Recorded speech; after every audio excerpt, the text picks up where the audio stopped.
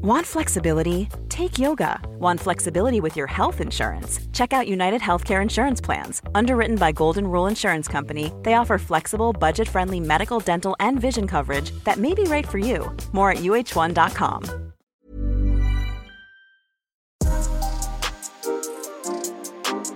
Welcome to Upfront on Football Ramble Presents. I'm Flo Lloyd-Hughes. I'm Chloe Morgan. And I'm Rachel O'Sullivan. Today we're taking a special look at the monumental day for US women's football as the national team finally settled their equal pay lawsuit against the US Soccer Federation. But is it really the big win it's been reported as? We speak to Rachel Bachman from the Wall Street Journal to find out more. So US Soccer has said it will refuse to sign and ratify either of those agreements if they don't equalize pay going forward. So essentially, what this settlement relies on is not only the finalizing of the women's collective bargaining agreement, but also the US men's teams. Plus, we preview Man City and Chelsea's battle in the Conti Cup final this Saturday. It was a fun weekend of Vitality Women's FA Cup 5th round action. Rachel, you were at the crazy game that finished with absolute scenes. I think that clip that someone shared, I don't know if it was the video that you shared, but there was a video that I kept seeing on my timeline that's definitely gone viral of that header in the last minute of extra time. So there was ours and there was someone else's. Ian Wright shared ours, no big deal. But I think it was the other persons who got shared by Vitality Cup. But yeah, okay. I had the video out because I basically wanted to film, Ipswich celebrating. It was the last minute of extra time, so I wanted to film them celebrating the win and the crowd and stuff. Yeah. And up pops Rendell to just head home. Goalkeeper heads home in the final minute, like last kick of the game. And I managed to capture that, so that was pretty cool. Probably the most exciting part of that game because they kept the goals till very, very late. But yeah, they ended up, Ipswich ended up winning it on penalties. So it got quite exciting right towards the end. I was going to say as well, for Ipswich, I mean, like psychologically for Ipswich to feel like they've almost thrown the game away, having been seconds away from getting through to the next round, to then compose themselves and win the penalty shootout, it's pretty impressive. And goalkeepers, heroes, of stars of the show, because not only did a goalkeeper get the equaliser, but then a goalkeeper also was the star in the penalty shootout. So what a day for goalkeepers, eh? I think my biggest concern actually is that they've raised the bar for goalkeepers. Expectations are too high now, if anything. Yeah, I think it's that. I mean, we're always also expected to do distribution and, saving goals as well and, all those other things. And now we're expected to score goals in the last dying minutes of a game. So it's come on, guys. Yeah, let the rest of us. The standards are too high. It was quite funny because we actually interviewed her on Thursday before the game, and we were just chatting to her about like her career and her excitement for the game and who she looks up to and why she likes them as goalkeepers. And she was saying they've actually, she named She said Chloe Bloody Morgan. I was going to say, what an honour. She was saying they actually got a few assists, which is really cool. And we were like, oh, so maybe on Sunday you can get an assist. And she was like, I've already got one this season. So we jokingly said, oh, you're going to have to do one better. She bloody did. Wow, she is Edison who? She is the Techers. You were in sunny Sunderland again on Sunday. A lot of suns. Yes. Finally, you could play that game. Whoop, whoop. Yes, we did. State of the pitch was not frozen this time. Okay. Yeah. Did it rain? Really good. No, it was sunny. Oh, nice. Weird. It was quite good weather on the weekend, actually. It was lovely. Yeah. A little bit of wind, a little bit cold. But yeah, I mean, you could almost get a tan on it. It was it's quite nice. I didn't have too much to do. But I mean, it was a great game. We obviously won the game 1-0. It was a really, really hard fought, tough battle. But we pulled one out the bag in the second half and went home and celebrated. Yeah, the win after the second travel up there. And how's the finger? Fine now, pretty much all recovered. Oh, great! A little bit battered and a little bit sort of like knobbly. Okay. But otherwise, what are you laughing at? Nothing. Sorry. No, it looks fine. Beautiful. It looks fine to me. Very nice. Well, let's get stuck into the nitty gritty of this week because we're going to get a little bit technical, but we did really want to look into the US women's national team's settlement with the US Soccer Federation, and we wanted to kind of go in deep about it and get Chloe's perspective as a player and also kind of look at the long-term impact of it. So we know that us ourselves, maybe not the best experts in this, we're obviously all UK based as well. So in order to kind of get a better perspective on things, we have gone to some of the pros, but it's been a long journey for the US women's national team to get here.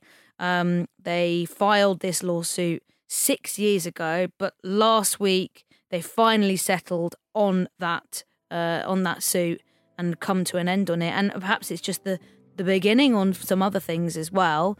But yeah, it's been an interesting thing, shall we say? Yeah, and we wanted to speak to someone obviously who's been at the heart of the issue, get some real insight. So we chatted to Rachel Bachman. She's a sports reporter of the Wall Street Journal, and we wanted to properly understand what this landmark ruling actually means and what needs to happen next. Well, this battle essentially began decades ago with members of the U.S. women's soccer team being upset with how they were treated by the U.S. Soccer Federation. It advanced about 6 years ago to a formal federal complaint, and then 3 years ago to a lawsuit, which expanded into a class action lawsuit, eventually encompassing about more than 60 women's players. And what's essentially what the women were alleging was that the U.S. Soccer Federation illegally paid them less than members of the men's national team, and provided unequal, facilities, travel accommodations, etc. So those were the stakes in this lawsuit. What this deal does is the U.S. Soccer Federation has promised to pay the women who sued $24 million to settle all legal claims. $2 million of that is sort of a discrete fund that the women can apply to for sort of post-career projects and goals and furtherance of girls and women's football. But generally, this is back pay for what the women have alleged is unequal pay. So in that measure, this is, one could say this is a victory for the women because they are getting some back pay that they say they were owed.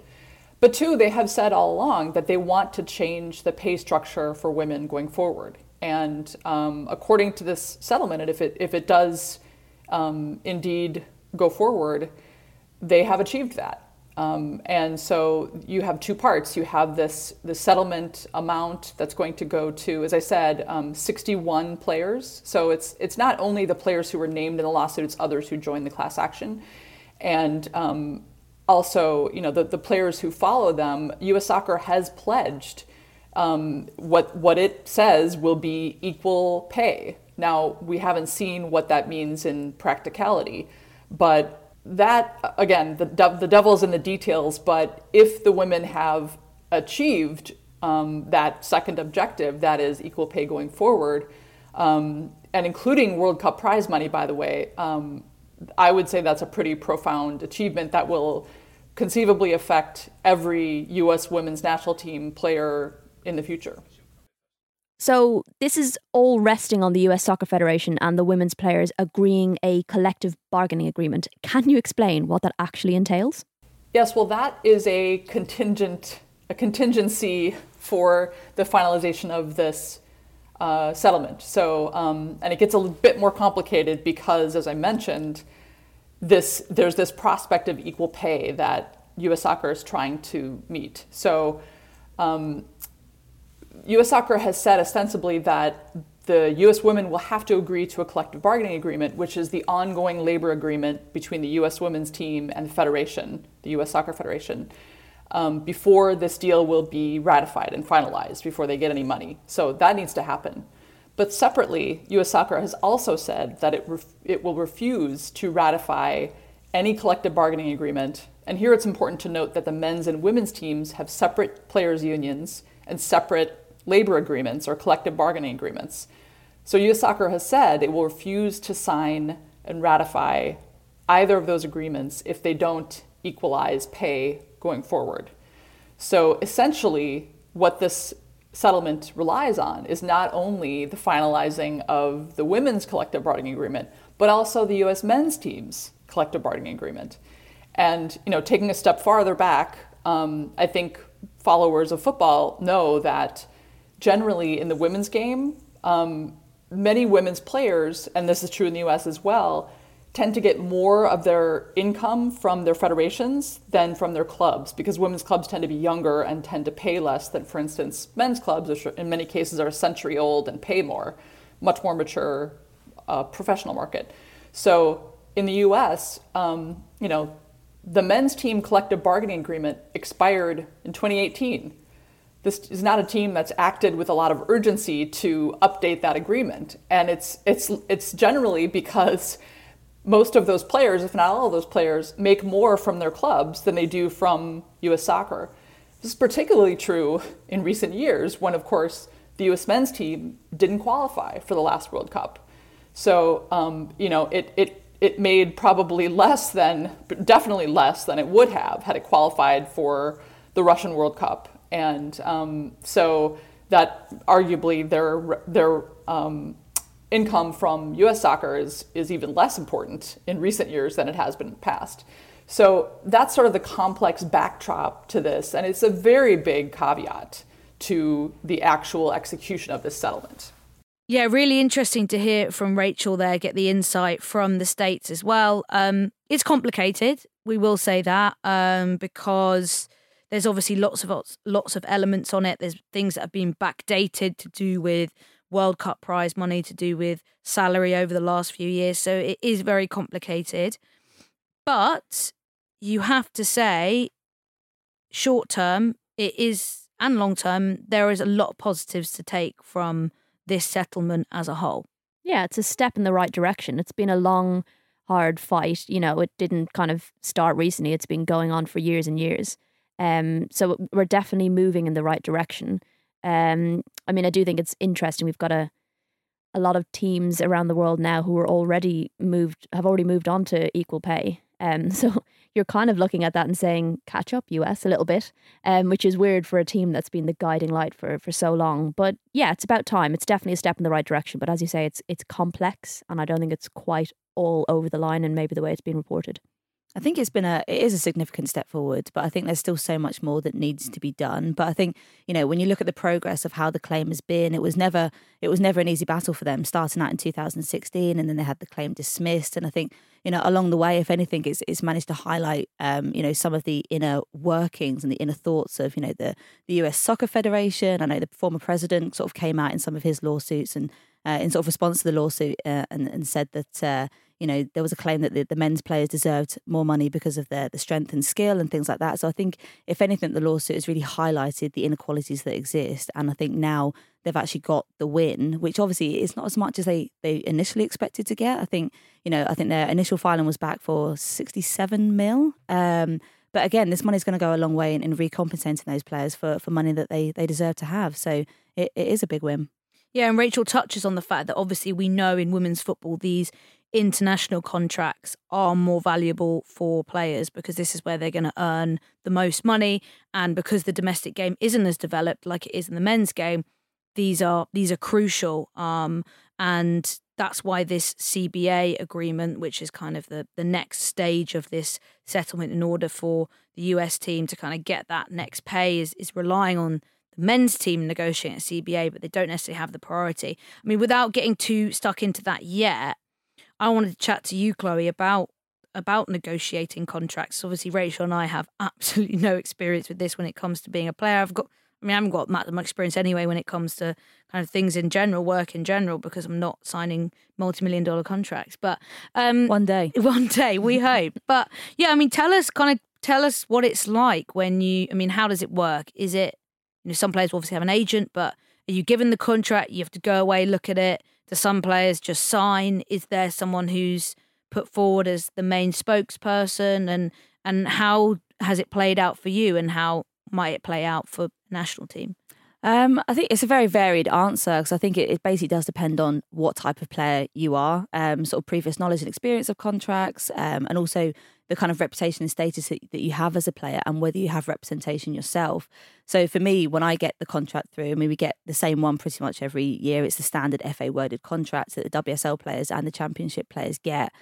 I'll read through the contract, and to be honest, I've read through it so many times this year, and it's never changed. I don't know what I'm expecting to pop up. You never know; they might put some kind of like small print in there, like a little dodgy something. Yeah, I just want to make sure. Not allowed to do podcasts. Yeah. It's that Chloe has to go to Sunderland every Sunday. You don't want that for no reason, just to be away from the squad for the week.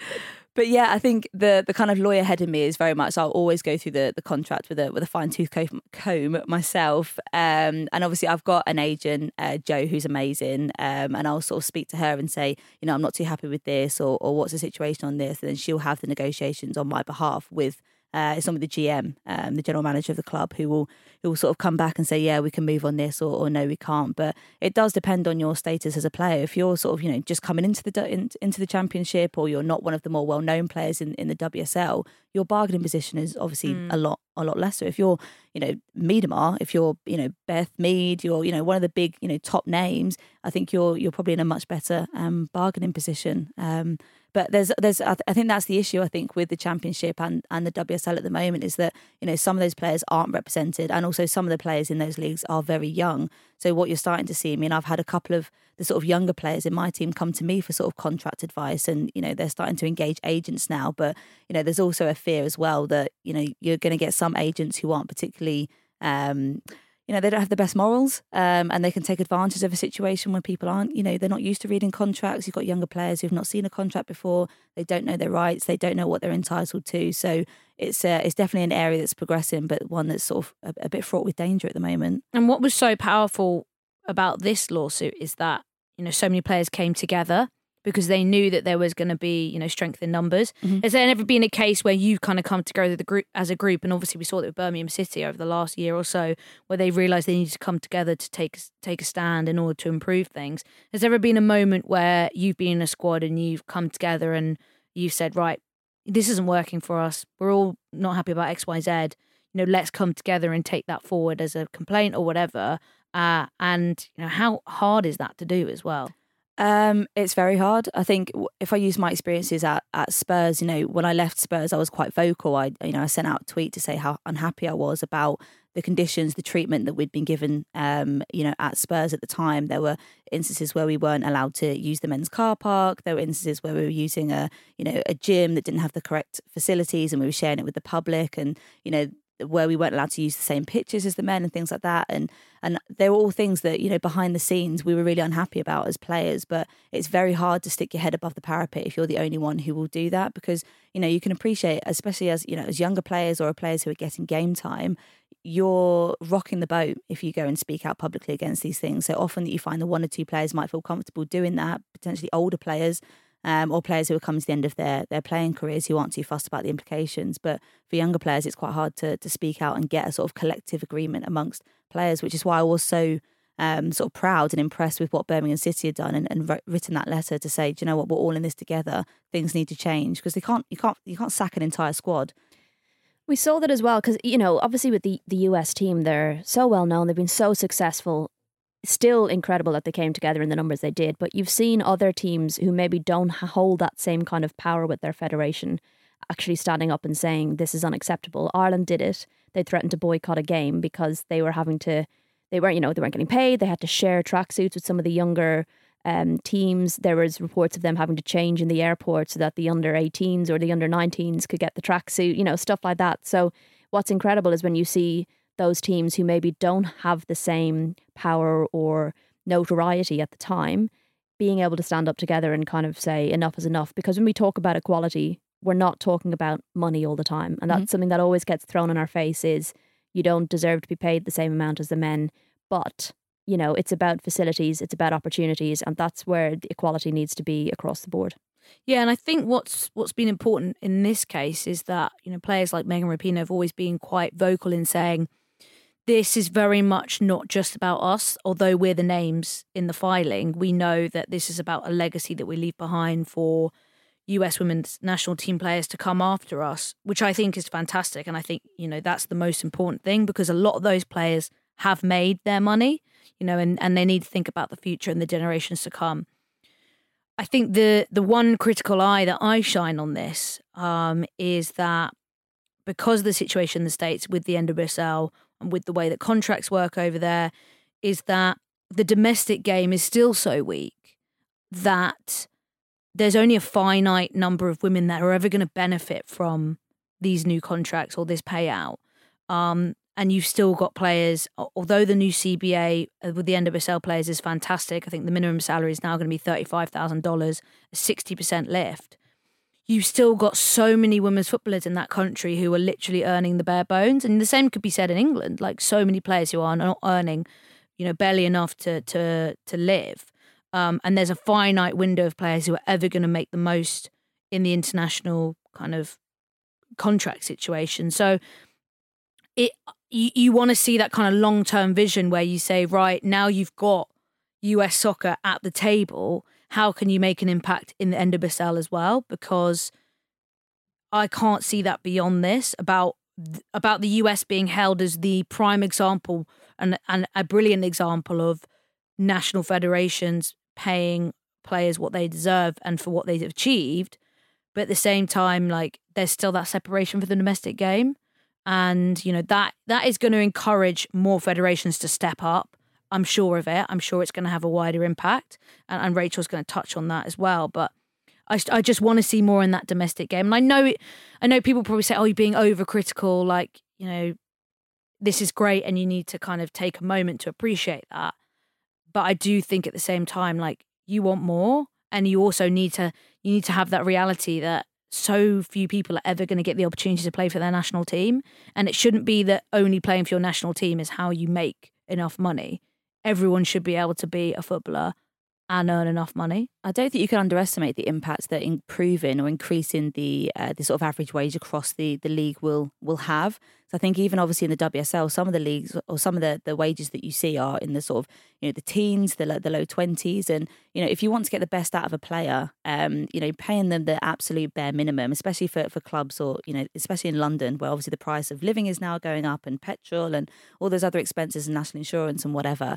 But also being an athlete is a very expensive job. I mean, you do need to normally have a car. You need to have insurance. You need to be buying the right foods, good food in every week. So, you know, you can't be paying people the bare minimum because, you know, otherwise you're going to be in a situation where you've got players who are more worried about whether they can pay the rent and pay the bills than how they're performing on the field. And I think that's such a brilliant point that, you know, you can't just focus on, yes, this award, this settlement is fantastic for the women's national team, but at the same time, there needs to be more focus on the domestic league, because I think that is obviously what's going to grow the talent to get into the US yeah, exactly. team in the first place. I think it's always going to be difficult as well because of the way that the US league is run, that, you know, players are contracted to the federation. So there's always that kind of weird situation. Whereas here you've got your club salary and you've got your international federation salary, and it's like the two kind of complement each other and add to each other. Mm-hmm. Whereas the contract situation there is kind of almost holding back that development, because it's like, well, it's almost like the national federation is always going to trump. It's always going to be the most important, and they're also paying your wages. So it's like you don't see that development filter down. But I don't want to obviously get bogged down in that too much. But I mean, we were talking, Rachel, before we recorded the show about prize money and how, you know, another bigger picture of this is making sure that it filters down, because obviously for the US team, it's already quite a wealthy nation. It's already quite a prosperous women's football program. They've obviously won a lot. And a lot of this lawsuit was tied up in the lack of prize money as well of winning the World Cup, and how, you know, the men's team didn't even qualify for the 2018 World Cup, and the women's team should have received the bonuses for winning the tournament. So for me, when I see improvements in prize money, it has to be an increase in the prize pot.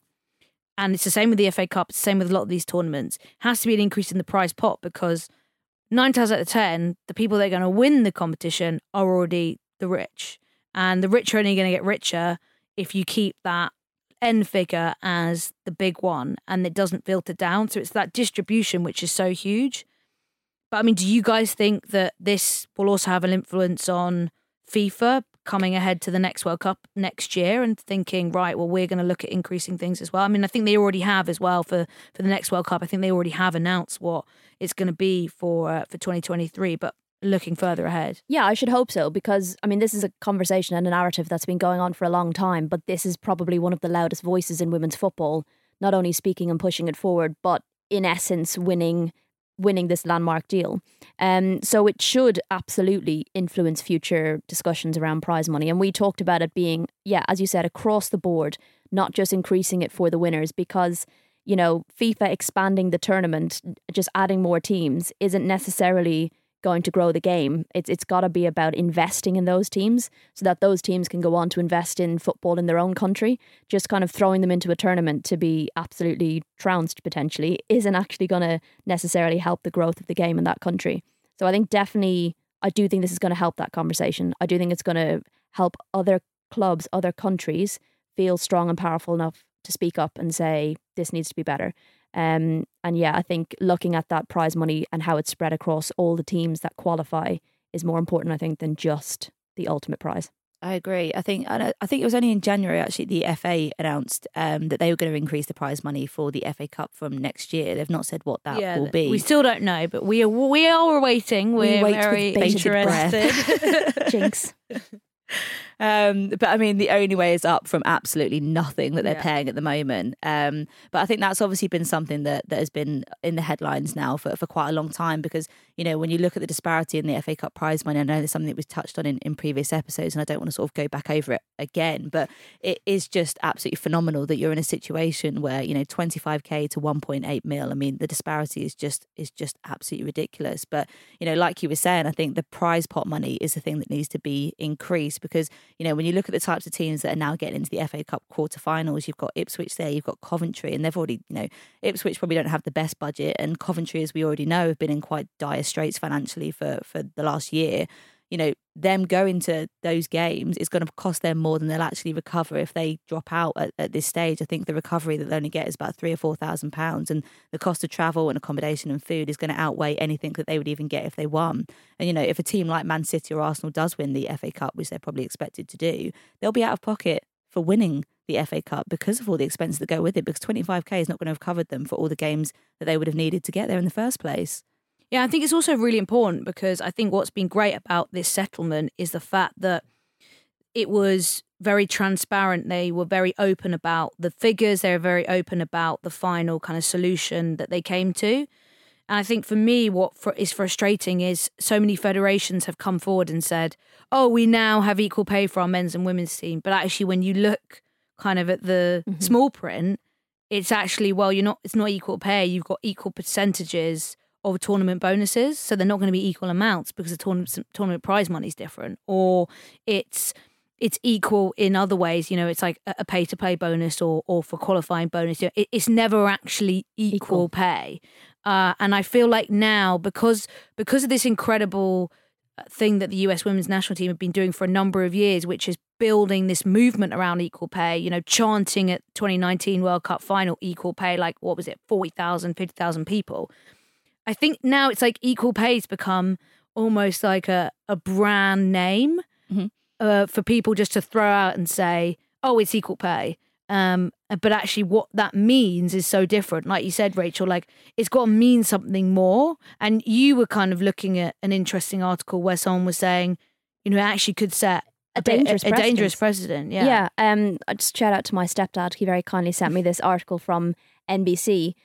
Because my parents now, anytime they see something related to women's football, will screenshot it and send it to me, which is very sweet. My mum does. She's like, she texts me going, they're talking about equal pay on Women's Hour on Radio 4. I'm like, okay. I love it. But it was a really interesting point about the precedents it sets, because a lot of this came down to the fact that the women's team were so successful. It almost gave them more of a stand to fight this battle.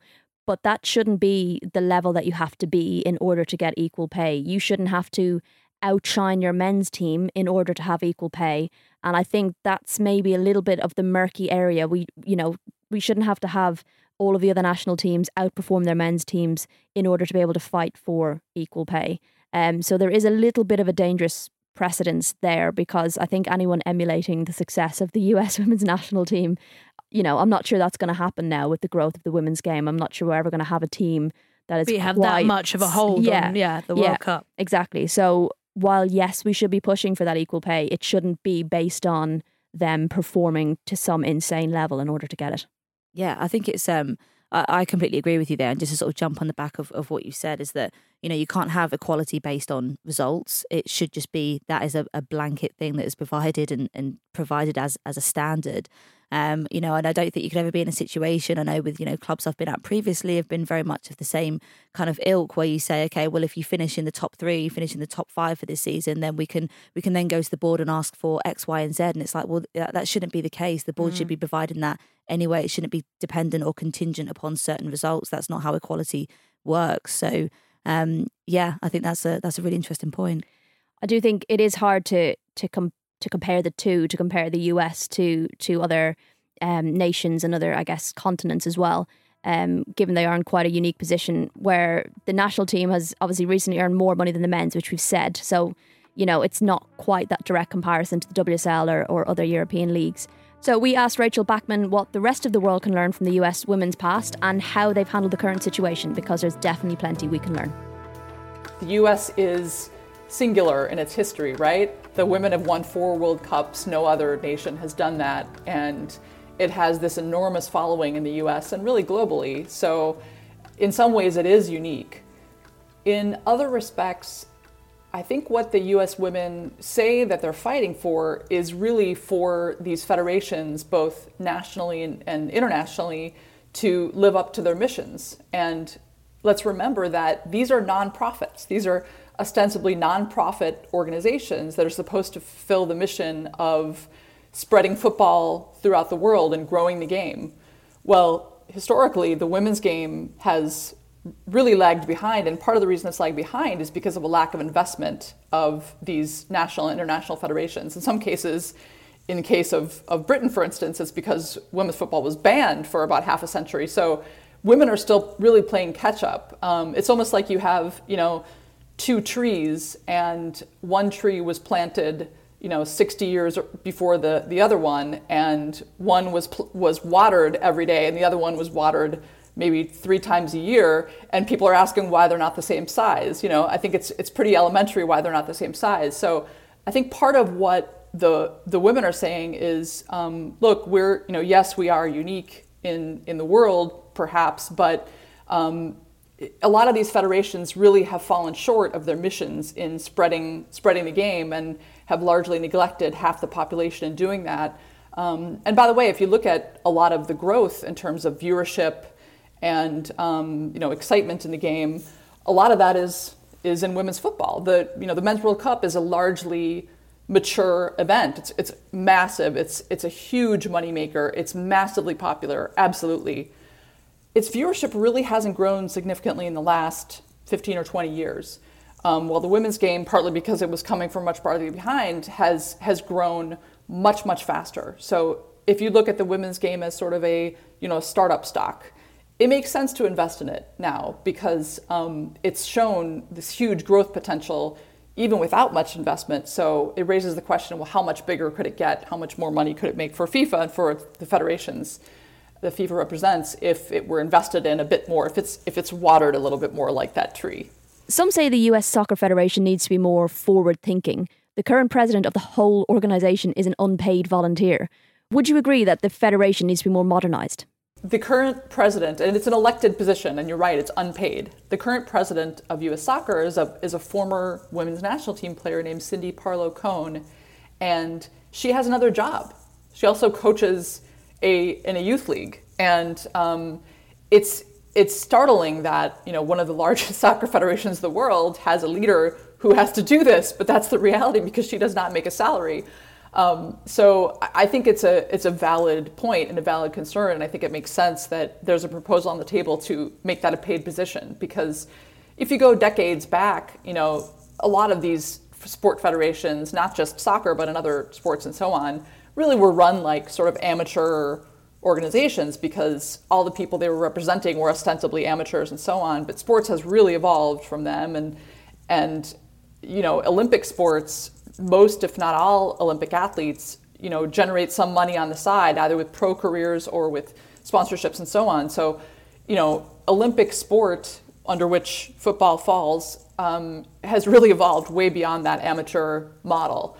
But I don't think U.S. soccer has kept up. I mean, some years it generates $150 million in revenues, and that's just, that it's just problematic when you have a volunteer leading an organization that size. Sometimes it just seems a little bit nonsensical. You wouldn't hire a volunteer to run a company that generated those revenues every year. So as far as whether there's a model, I don't know if anyone's doing it perfectly. I think this is a challenge for all federations, but it makes some sense to have a leader who is paid. I personally think, just because otherwise you are in a position of either having someone who's time pressed because they have to have another job, or you have only someone who's independently wealthy can afford the position, and neither one of those seems like an ideal situation.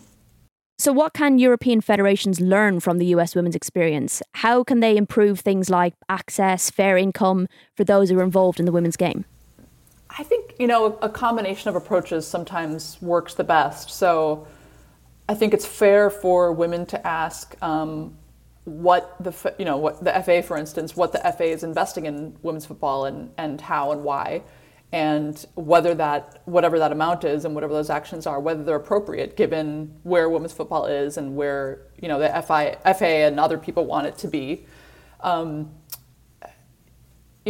think there is this sort of balance between the national teams and the clubs, and it sounds like my impression of Europe is the European clubs are fairly quickly starting to invest more in women's football because they also see a potential for revenue. So that's also the good. But women are, they're trying to grow in a very crowded sports environment. When the Premier League began more than a century ago, what was previously the Premier League, essentially, the roots of the Premier League started in an era without television, practically without radio, and certainly no smartphones or three dozen other sports that people could watch globally. And so the fight that women are making to gain a foothold in the marketplace is much more difficult than the men had. The men have had a century to gain a foothold. So I think that the federations, not just in England but around the world, need to remember that and to think about what they can do to so steadily invest and just give women the best chance to succeed. I think people sort of fixate on equality, and I think the U.S. women's team went after that because of their record and because when you sue, that's sort of what the law says. But I think what federations around the world and women who support women's football should look at is our federation doing everything it can to give women and the women's game the greatest chance to thrive, whatever that means. And in some sports that means maybe you're half as popular as the men. In some sports, like for instance in gymnastics or figure skating, it means you're significantly more popular than the men.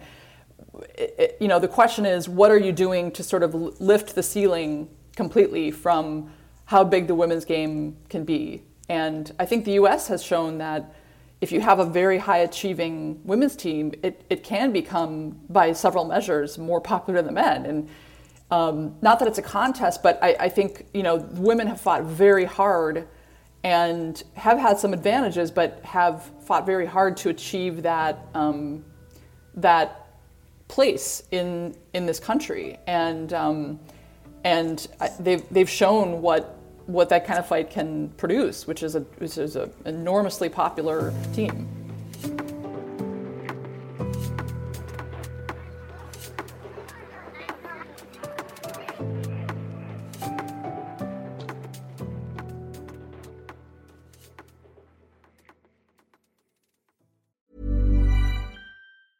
Normally, being a little extra can be a bit much, but when it comes to healthcare, it pays to be extra. And United Healthcare makes it easy with Health Protector Guard fixed indemnity insurance plans. Underwritten by Golden Rule Insurance Company, they supplement your primary plan, helping you manage out-of-pocket costs without the usual requirements and restrictions like deductibles and enrollment periods. So when it comes to covering your medical bills, you can feel good about being a little extra. Visit uh1.com to find the Health Protector Guard plan for you. Selling a little or a lot? Shopify helps you do your thing however you cha-ching. Shopify is the global commerce platform that helps you sell at every stage of your business. From the launch your online shop stage to the first real-life store stage, all the way to the did we just hit a million orders stage.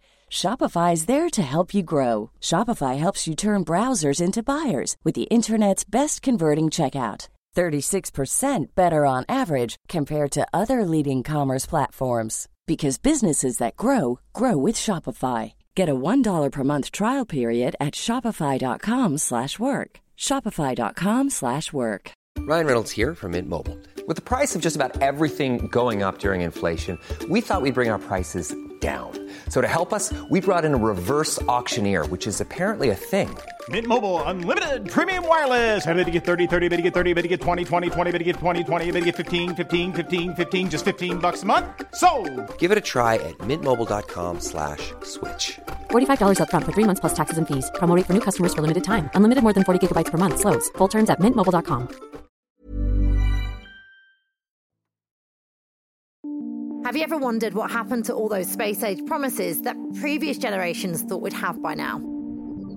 You know, heading out for the day on your own personal flying cars or working on a space hotel somewhere in the far reaches of our solar system. Where are all those amazing inventions? Well, we're here to find out more on my new podcast, Where's My Jetpack? I'm Sarah Cruddas, space expert, TV host and author. Join me and Luke Moore every week as we look into retrofuturistic tech that never was to decide whether it's still just science fiction or if some of these discoveries are actually a lot closer than you think.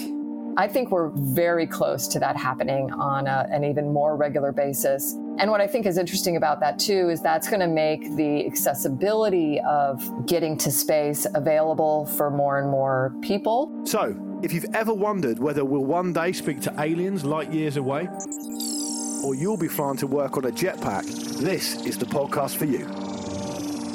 Think of the car parking spaces. They need to be massive, really wide. The wings can fold up. Well, they don't exist. No, some of the cars which were designed had wings which folded up. Are you happy getting in a plane knowing the wings fold up? Yeah. Right. I trust engineering. Trust the science.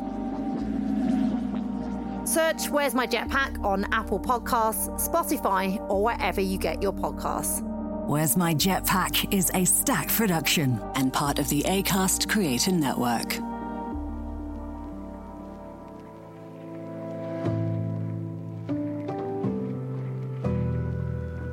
We have a final this weekend. It's weird because we had last season's FA Cup final in December. It feels like we've actually kind of been a bit spoiled with big finals. Yeah, and it's weird when there's like other games on at the same time. Yeah. And I'm quite excited for a Saturday 5:15 kickoff. I think that's quite nice. Yeah, I love that. It makes the kind of post-match celebrations a little bit easier to enjoy. Yeah, I feel like it's not too early, it's not too late, and I also prefer football on Saturday. Sorry guys, I just got to say I prefer football on Saturday. It's the sacred day for football, so Amen. I love football on Saturday. And Plough Lane, I've been there a lot. I know a lot of people have been there before, so I'm very excited for people to get a little sight on Plough Lane. I hope the usual food, they've got a really nice thing. This is my little Plough Lane plug. Behind one of the stands, they've got this like whole section of like little food stalls, and it's really nice. It's kind of like a little food market. Cute. So I'm really hoping they're going to be open for the game. They've got loads of different things going on, and no, wait till you hear this. So obviously AFC Wimbledon are a Phoenix club, so we won't get to the rise for the ashes type thing. Yeah, we won't get into a politics of it, but they've got a pub underneath the stadium. I heard that in the bowels of the stadium called the Phoenix. And it's actually really nice. And they've got loads of craft beers and stuff. Lovely. So I'm hoping that will be open too. So great vibes, great times. If you haven't already got a ticket, I don't know if it's sold out. But if it isn't sold out, you should definitely come because I just love Plough Lane and I love Wimbledon, what they're about. I really hope the cameras picked up Chloe and my eyes when you started going on about the exciting thing you really wanted to tell us. That look we shared. Yeah, you were rude actually. You guys rolled your eyes. Rude. I don't think you noticed. It's out of order. Did you notice? And when I'm doing Jaeger bombs in the Phoenix on Saturday at full time, I'm getting when you fall down the stairs. I'm not getting you any. And damage your ribs. Yeah, I'll be fine. But I just love it because we get one of these generally every pod where you're about to say something wacky and wild, and we share these looks, and it's lovely. I'm just a walking, talking TripAdvisor. But yeah, let's get back to the football. That's my food and drink plug. But it's a really exciting game because Man City do this thing to me, man. I can't explain it, but it's like every so often I see sparks of, I'm like, Man City are back, this is it. And then they kind of regress a little bit and then they do it again. But it makes it so hard to actually get a sense of how good they are at the moment. And I think you get that sometimes with the WSL because there are some teams that are still a lot stronger than others, but we're seeing that gap kind of narrow a little bit. But for example, before the international break, it took a Caroline Weir worldie to get City past United. FA Cup at the weekend, United take the lead, Katie Zellin was running the show, and City just turn on the heat, become absolutely ruthless and end up winning 4-1 and scoring 3 goals in 10, 15 minutes.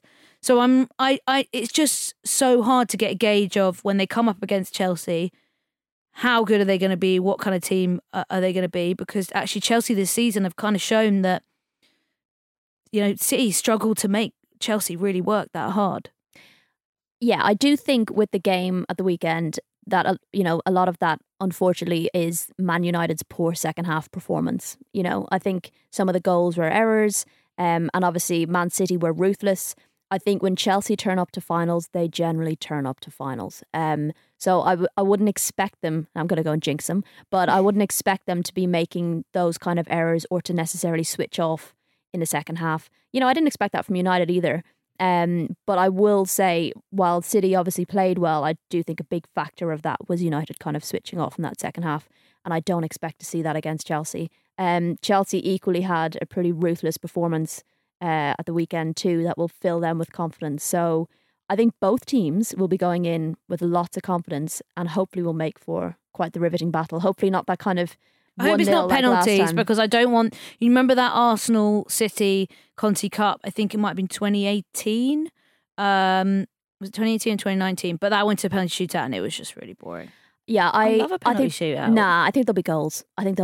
With that team, with the likes of Caroline Weir and the form she's in. I hope so. With Millie Bright, scoring form. New forward, whack her up there with Harder and Kerr and Kirby and everyone else. And yeah, I think we're in for some goals. And again, hope I don't jinx that because the last time we did some great predictions, it all went down the pan. So yeah, and I mean Chelsea's record against City is really good. City haven't beaten Chelsea in 9 meetings, so you would also think that they feel pretty confident because, yeah, like I said, I think they've kind of got their number. I mean, where do you see this one, Chloe? Are you feeling like City will push Chelsea quite hard? Do you think Chelsea are gonna ease through? I'm gonna put my, what do you say, peg in the sand, flag in the sand? What do you say? Peg. Yep. This has gone weird again. Fuck's sake. God, now you're going to be making weird looks at Flo. Let's share a look, Flo. It's not supposed to go like this. Peg in the sand. It's just I've literally never heard the phrase peg in the sand until today. I'm going to put my peg in the sand. Chloe Morgan, 2022. Anyway, carry on, please. It's been a difficult day as tube strikes. It's been a long old day. Come on. Yeah. Anyway, who are you pegging? Right, I'm out of it, no joke. I'm going to say... Oh dear. Chelsea. I think Chelsea have got this all day. It's gone to pot in here. I think Chelsea have got this all day. I think the confidence that they've shown, the consistency that they've shown all season is just enough to take them through. Their defensive record is the best in the WSL. Millie Bright, I think, is probably going to put in an absolute banger. She's been consistently on good form and goal scoring form. So yeah, I don't think I think City will put up a good fight for sure. They're sort of found their feet a little bit, but I still think Chelsea are going to come through and deliver the goods. I would agree, and I'll probably be made a fool of again. But I think Emma Hayes is a better tactician. 100%. Mm-hmm. So when it comes and in finals particularly, so I think that just gives the team an extra layer. But I do think we're going to see goals. I really want to see goals. And last time we said that about Arsenal Chelsea, and it was a bloody 0-0 draw. So if I don't see goals, I'm walking out. Yeah, there were still question marks as well about Chelsea's squad coming back from the international break, fitness wise. We know obviously Steph Houghton is undergoing surgery for an Achilles injury, which isn't great for City, but I think they still have a fairly strong squad at the moment. Lauren Hemp, Caroline Weir in sensational form. But Chelsea still have a few absentees and feels like their squad will work particularly hard during the international break, especially the ones that went away with England. You'll be going to the Conti Cup final. I will. At Pal Lane in the Phoenix. I love the fact that it's on a Saturday. I can actually go and see a game. And then where are you on Sunday? We have Coventry at home, which would be interesting. So it'll be the first time I've obviously played them since all the hoo-ha went down over Christmas. It should be an interesting game. We're picking up some points. Looking to end the league on a strong note. So it's a game that we're expecting to get some points out of. Love it. And where are you Sunday, Rachel? Sunday I will be Reading Spurs, and Sophie will be coming down to your game. Lovely. Yeah, I'll see her there. Yeah, love that. Put in a good performance. She might talk to you afterwards. All right, brilliant. I've got 2 Arsenal games this week. I'm at Boreham Wood on Wednesday night, and I'm at Boreham Wood on Sunday. So there we go. A lot of Arsenal, but.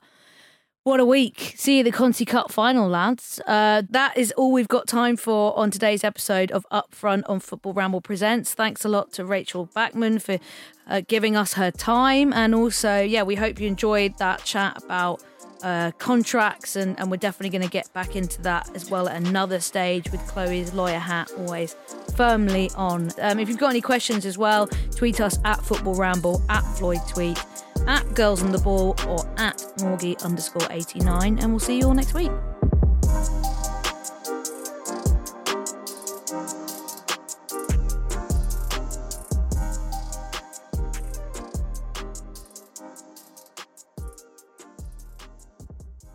Upfront is a Stack production and part of the Acast Creator Network.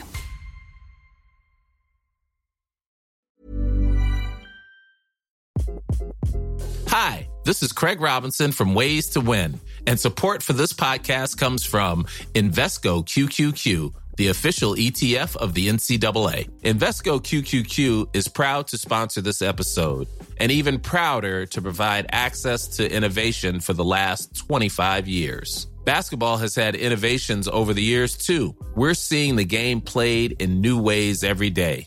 Learn more at Invesco.com/QQQ. Let's rethink possibility. Invesco Distributors, Inc. Normally, being a little extra can be a bit much. But when it comes to healthcare, it pays to be extra. And United Healthcare makes it easy with Health Protector Guard fixed indemnity insurance plans. Underwritten by Golden Rule Insurance Company, they supplement your primary plan, helping you manage out-of-pocket costs without the usual requirements and restrictions like deductibles and enrollment periods. So when it comes to covering your medical bills, you can feel good about being a little extra. Visit uh1.com to find the Health Protector Guard plan for you. Planning for your next trip?